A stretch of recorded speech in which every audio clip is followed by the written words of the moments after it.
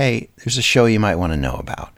Now in its 10th season, Wrongful Conviction with Jason Flom is a podcast about tragedy, triumph, unequal justice, and actual innocence.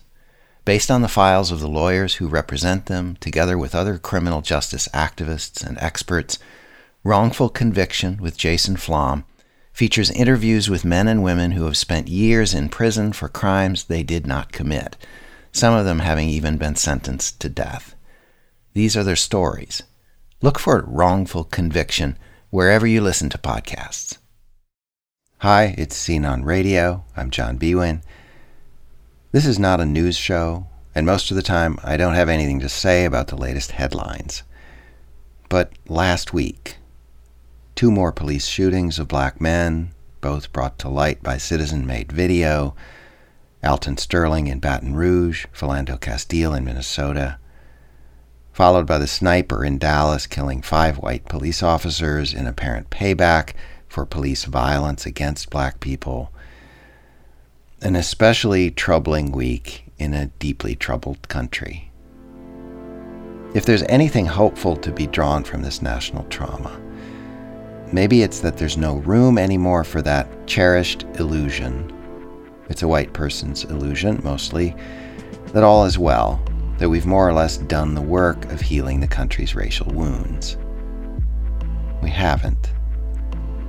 The idea behind our collaborative local project, Storymakers Durham, was to get some people talking in one richly diverse, medium-sized American city, and to put microphones in the hands of a team of citizens and send them out to record and tell stories about the things that divide and unite us.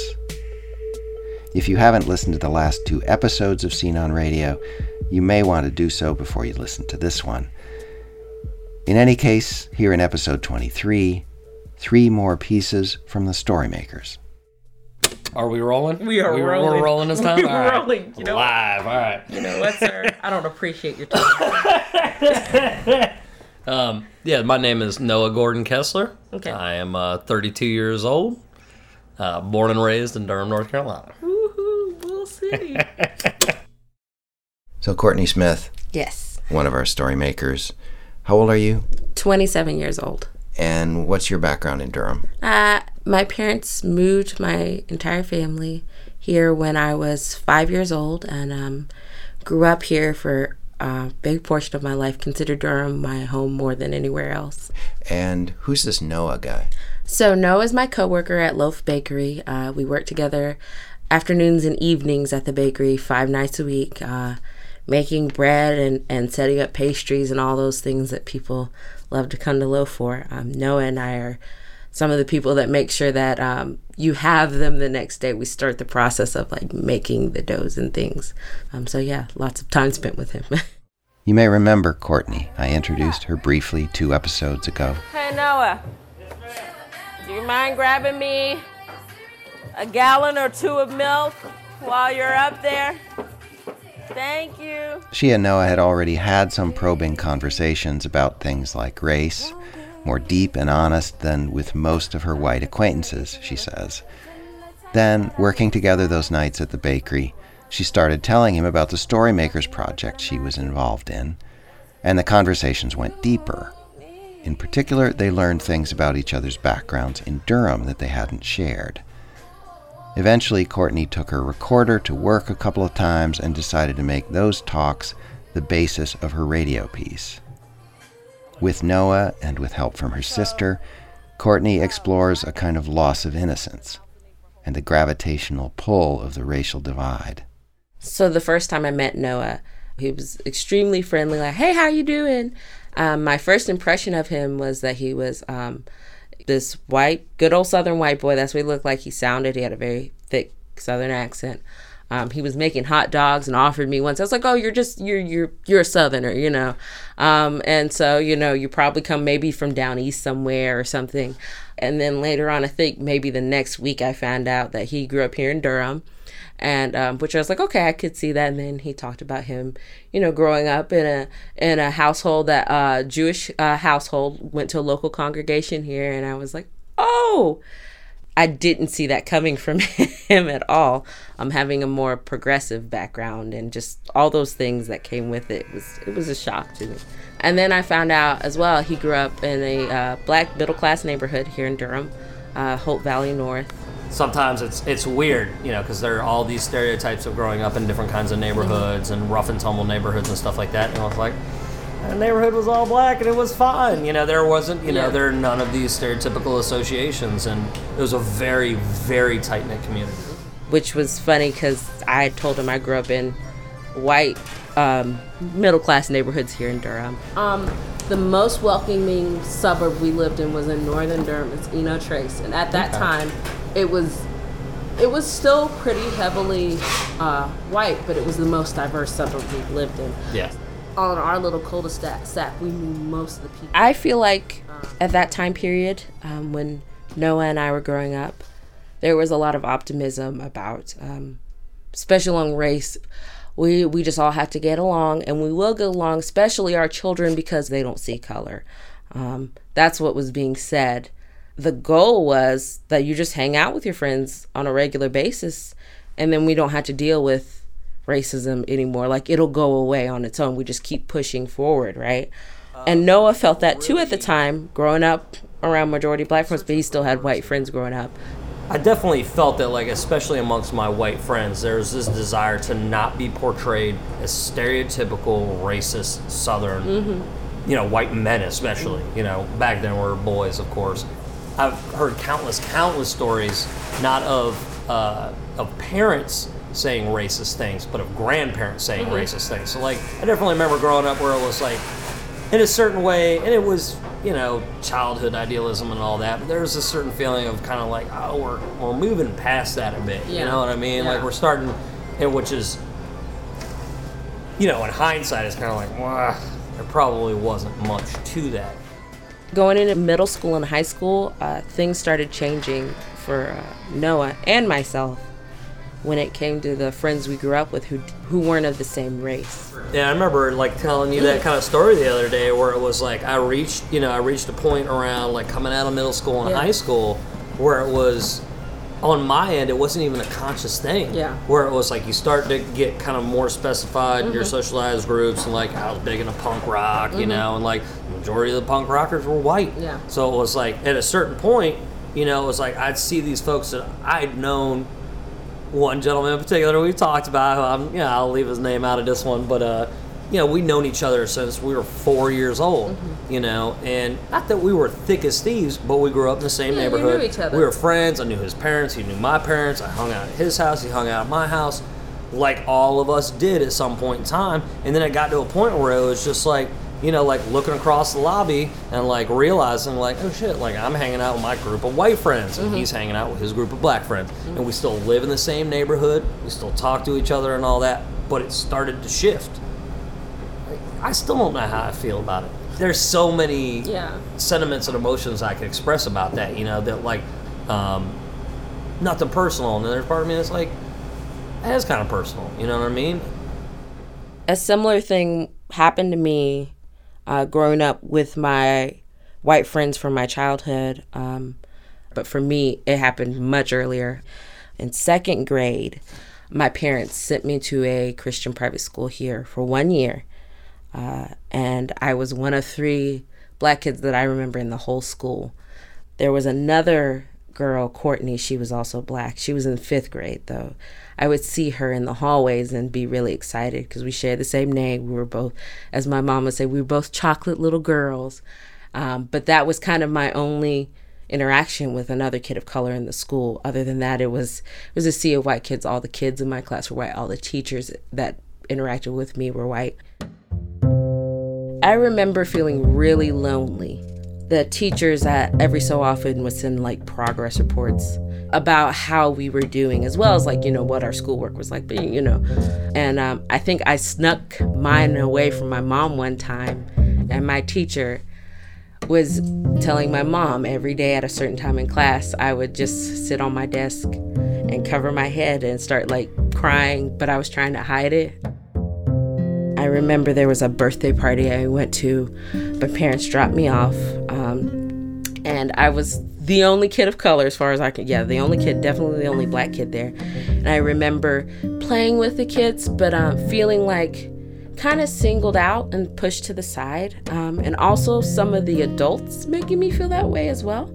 And there's a picture of me at that party standing on the swing set, like kids are running around looking all happy, and I look sad. I talked to my sister Erica about that time period. She didn't go to the school with me. She still remained at home with my other siblings. You weren't a part of that, but you do remember like me not being there and all that. I remember you not being there, and I remember the way that you started acting. Which was not good. Yeah. Which is why Mom and I feel guilty about that to this day. And it wasn't. It was very out of character for you to be doing some of the things that you were doing, because you've always been like this nurturing, like little mommy. And then all of a sudden, because after you were there for a while, you were really like mean to all of us. And like would be really short with us and like not want to play with us, which I remember, and it bothered me a little bit, but I'm sorry, I don't mean to cry. It's okay. I didn't realize it was a painful memory for me, because I remember being mean to you guys. It was just weird for you to be that way. Yeah, because I remember feeling like, why am I acting this way towards my siblings? I love y'all. Like, you know. But it was really because of the environment I was in was not a good environment for me. And I was soaking up all these negative things. And the outlet, unfortunately, was on you guys. And so Mom and Dad pulled me out, which I think was a good idea. Talking with Noah about, you know, his black friends and middle school and high school and the things that started happening, I could identify with what they were experiencing because I felt like starting in middle school, but really in high school, I learned that the friendships I had weren't reciprocal in the sense of I couldn't talk about anything deep when it came to race, when it came to my identity as a black woman. My sister Erica, she went through a similar process, choosing to spend more time with people who look like us and understand the experiences we go through, and less time with white people who don't get it and don't want to get it. There isn't one particular moment. It was a culmination of moments about, like, when I would just say things and then people would invalidate, you know, my experience and my identity. And then I think it cost too much for me, time-wise, emotionally, spiritually, and it also takes a physical toll to have to try to educate folks about what it is to be black in this country, and on top of it, what it's to be black and a woman in this country, because that's something that's constantly overlooked. Yeah. Everybody's just going to get along if we just hang around each other. And that was a very optimistic view. It was misguided, but it was very optimistic. And now, but that was our childhood. Yeah, there used to be a lot more kind of like, yeah, like you said, like even if it was maybe a little bit misplaced or a little bit of a facade, there's definitely this feeling of like diversity. Like, yeah, man, you know, like Hispanics, whites, blacks, you know, there was that idea. And now it's just kind of more like Durham. And it's like, well, what does that mean? You know what I mean? Where it's like, you know, Durham, love yourself. And I'm like, well, but who are we talking about in Durham to love themselves? And like, you know. I can talk to Noah about a lot, but there is still a little bit of a wall sometimes in talking with him.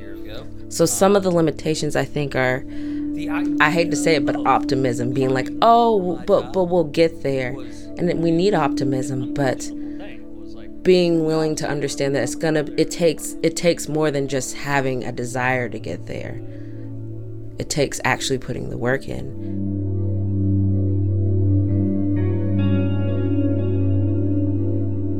Courtney Smith. It's easy to give great importance to our differences. Most of us have a lot of practice. Skin color and the very different experiences that come with perceived race in a culture founded on white supremacy. Where you came from, north or south, a city, a suburb, the country, what your family had or didn't have.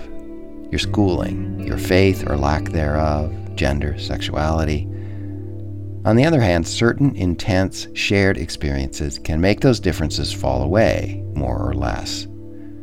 People who go to war together, or play a sport, or make music together may know this. Katt Ryce will tell you that addiction and a shared effort to recover from it is another of those experiences.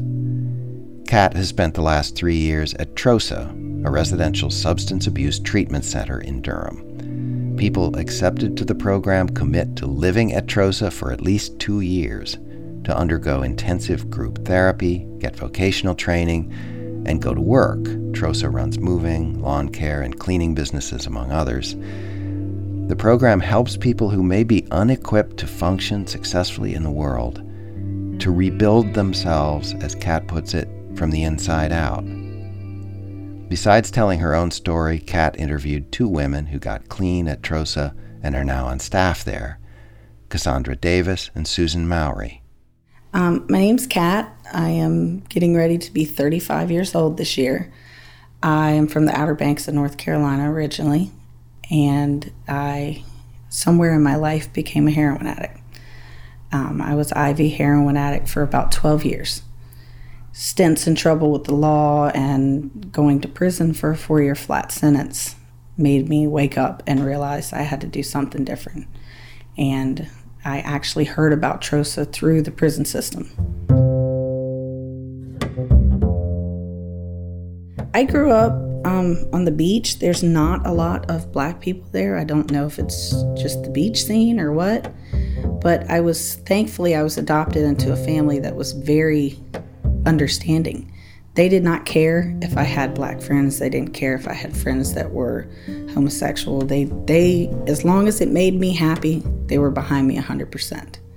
I came with a lot of baggage, but my baggage was against men. I was in a very abusive relationship for 12 years. And when I came in there, I was your typical man-hater. Now, I've always been in relationships with men, but there was no trust. There was nothing. And I carried that pretty much my whole program.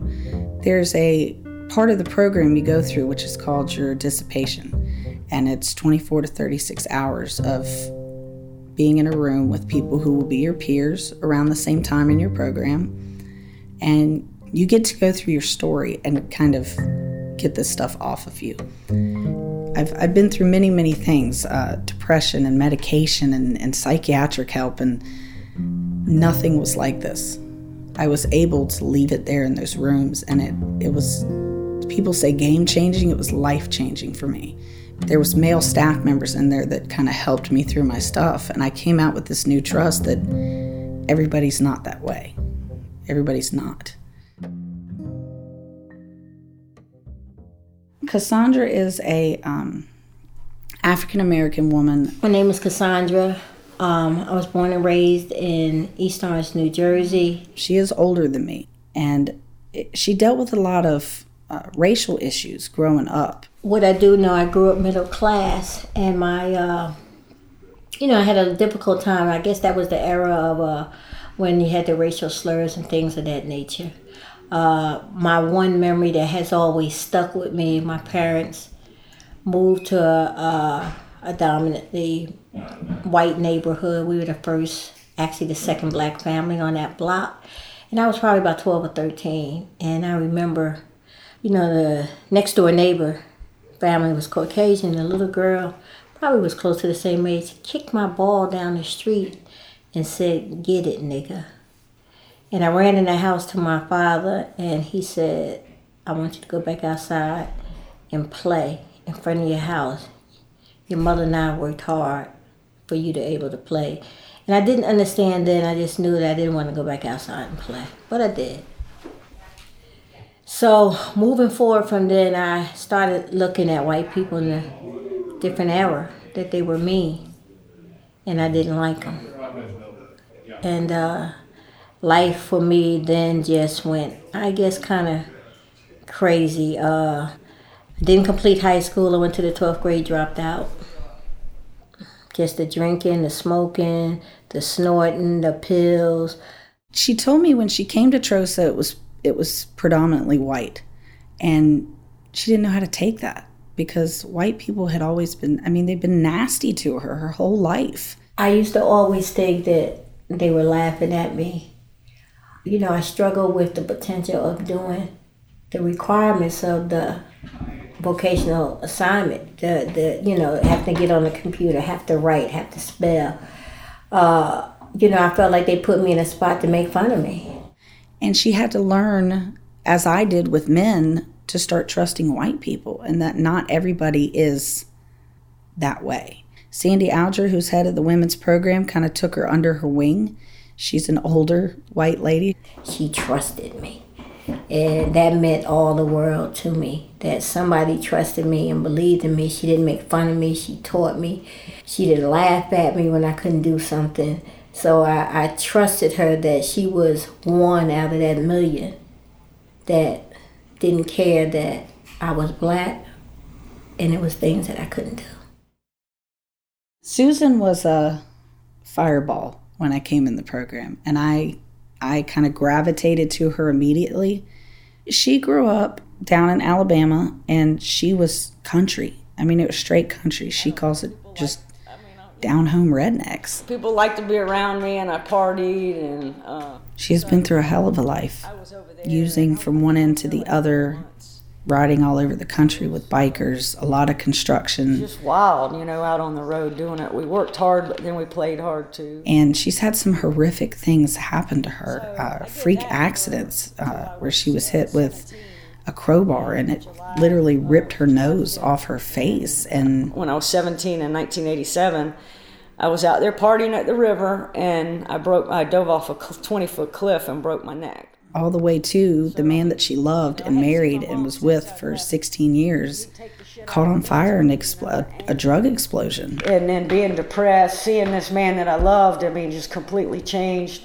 There wasn't enough dope in the world to make that go away.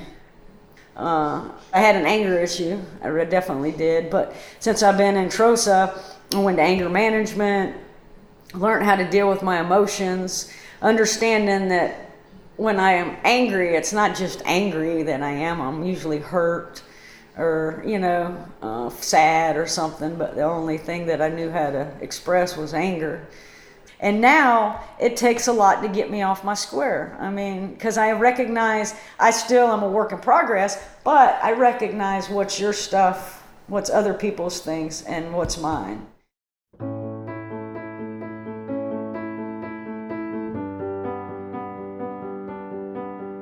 Those are two people, when I listened to their story, one that dealt with so much prejudice in her life, and the other who came from backwoods country, that now have a working relationship, hang out on a regular basis. I hear them talk about plays that they go to, and they may hang out and go to the movies or something like that, and that was almost an odd relationship to me now, knowing where they both came from. I finally found happiness, and I'm happy with myself, happy who I am, and realize that I am somebody. It just takes time, caring, nurturing, tough love too, and being accountable. That's what a big of it too is. A lot of people aren't accountable, and whenever they had to be accountable, they ran. But if you'll just stick through it, face what you do, you can get to the other side of it, and life's good. I think the bigger picture is don't judge people. You don't know where somebody came from. You don't know what somebody's been through. You don't know what somebody's learned from the situation. And you never know what road somebody's walked down until you take a chance to get to know them. Katt Ryce graduated from TROSA in early 2015. She's now in training to become a staff member.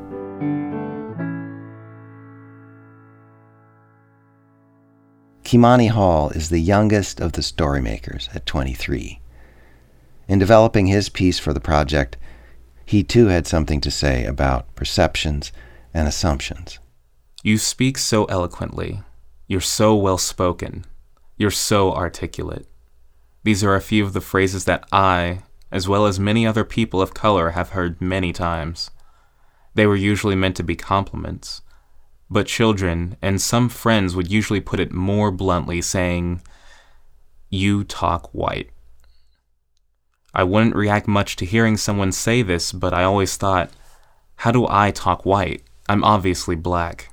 It wasn't until I left for college that I began to see and talk to people who shared similar experiences and stories. Raised basically as an only child, I'm a lot like my mom, so I never thought about like how I was an individual until I had to spend summers or weekends with my cousins who were very different than me and closer to the stereotype of black people. Mariel Eves is a close friend who's lived in the Raleigh-Durham area her entire life and is a graphic designer. And a lot of that realization came from them saying things like, you sound white and you read too much, and me being like not quite family because I didn't grow up in their house. So I also spoke with Adaria Coulter, who is another close friend that lives in the Raleigh area. She's an artist who focuses on Afrocentric pieces. At this point, I am who I am, like the truest version of that I've been thus far. Because as a child, as a teenager, you deal with that whole, I don't know who I am, that I'm not confident in myself, the low self-esteem, all that stuff is, it's just in the atmosphere for everyone, I think. So we shared our experiences and how they affected us. Because I recall the conversations where people like, it's okay, she's not a real black person. It's like, yeah, I'm not really black. And I like, think that's a compliment. Yeah. Right. And like childhood me was like, oh, funny, not understanding that that's all reinforcing this idea that black people can't be smart, black people can't be this or that. And, the Oreo thing, I got called Oreo so much in my life that it's ridiculous. And it's like, no, I am black. I'm definitely black. There's nothing that says I'm not. And, it's frustrating because it becomes this thing where all of a sudden, because I like books, because I'm doing well in my classes, I'm performing at the top of all of the things. And so, why can't I be black and do those things? And that's this crappy thing of like, I cringe at my former self for like laughing at that stuff because like I didn't understand. Well, what else were you supposed to do at that time? Would you challenge that as a kid looking back? As a kid, I don't think I laughed along, but I never said anything. I didn't know. Back to Mariel. I didn't know what do you say to that? Like, because it's kind of a weird, you're not really black. Yeah. Because like at that young, you're not thinking about defending your racial identity. You're just being. Nikki Brown is another friend in Durham. She has different sorts of challenges with black identity. As a black albino, it's very obvious. And I think that in some ways people were waiting for me to act quote unquote white, So like elementary school, you have that first day of school where the kids see who the parent is that brings you to school and they see what you look like. And in their mind, they're trying to figure out how this works. And so, they're trying to build kind of their critique of who you are and what you're supposed to be. One thing that's constant for all of us was the need for code switching. In other words, shifting how you talk and present yourself, depending on who you're talking to. I haven't really had to think of a definition. It just happens, right? Yeah. It's using different words in different groups in different settings in order to show that you're part of that group. Code switching being a big thing. Yes, code switching is absolutely very necessary and very important. I consider myself multilingual. I really do. Like your mannerisms change too. It's not just your words, it's how you act, it's your volume, it's what you're doing with your body when you're talking. And then they change their voice and do that mocking white person voice where it's like everything all of a sudden the grammar is correct, everything is proper, and the tone is a little bit different. It's like so I was with my friends. I was like, this dude walked up and was like, hey, what are you guys doing over there? Like that sort of thing. Where it's like, so I think we all have this basic understanding of code switching without actually knowing what it is because it's part of like a requirement. The biggest example I can remember of dealing with code switching was in high school. I went to a predominantly white school while also attending a mostly black and Hispanic after-school program. While I don't think I changed my speech as much as some other people did, I did understand that some social issues and jokes were much harder to bring up in one setting than another. For instance, it's one thing to sit around with other kids of color and talk about the way cops view us, and a very different thing to have that conversation with white kids. Besides those differences, my friends and I talked about that feeling that we've all had in majority white settings, that we had to uphold our entire race. You can't drop the ball because you represent all the black people, so you have to do a great job when you're in that arena. And that sucks because, like, I can't just throw around words like, you know, because you're representing everyone. Because then my vernacular is taken as ignorance, and it isn't that. It's like, no, these are just parts of my vocabulary. These are things that I say amongst my friends where it's like, I understand that I can speak this way and use jargon and slang, and it's fine. It doesn't make me any less educated. It means that it's part of my... Now, a few years later, coming out of college, I guess I have a deeper understanding of my own identity. It's not threatened by what other people say. Black people talk in a lot of different ways, including like this.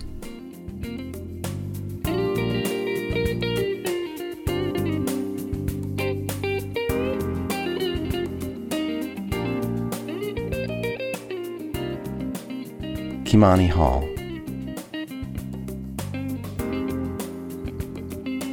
Next time, still more from the Storymakers team.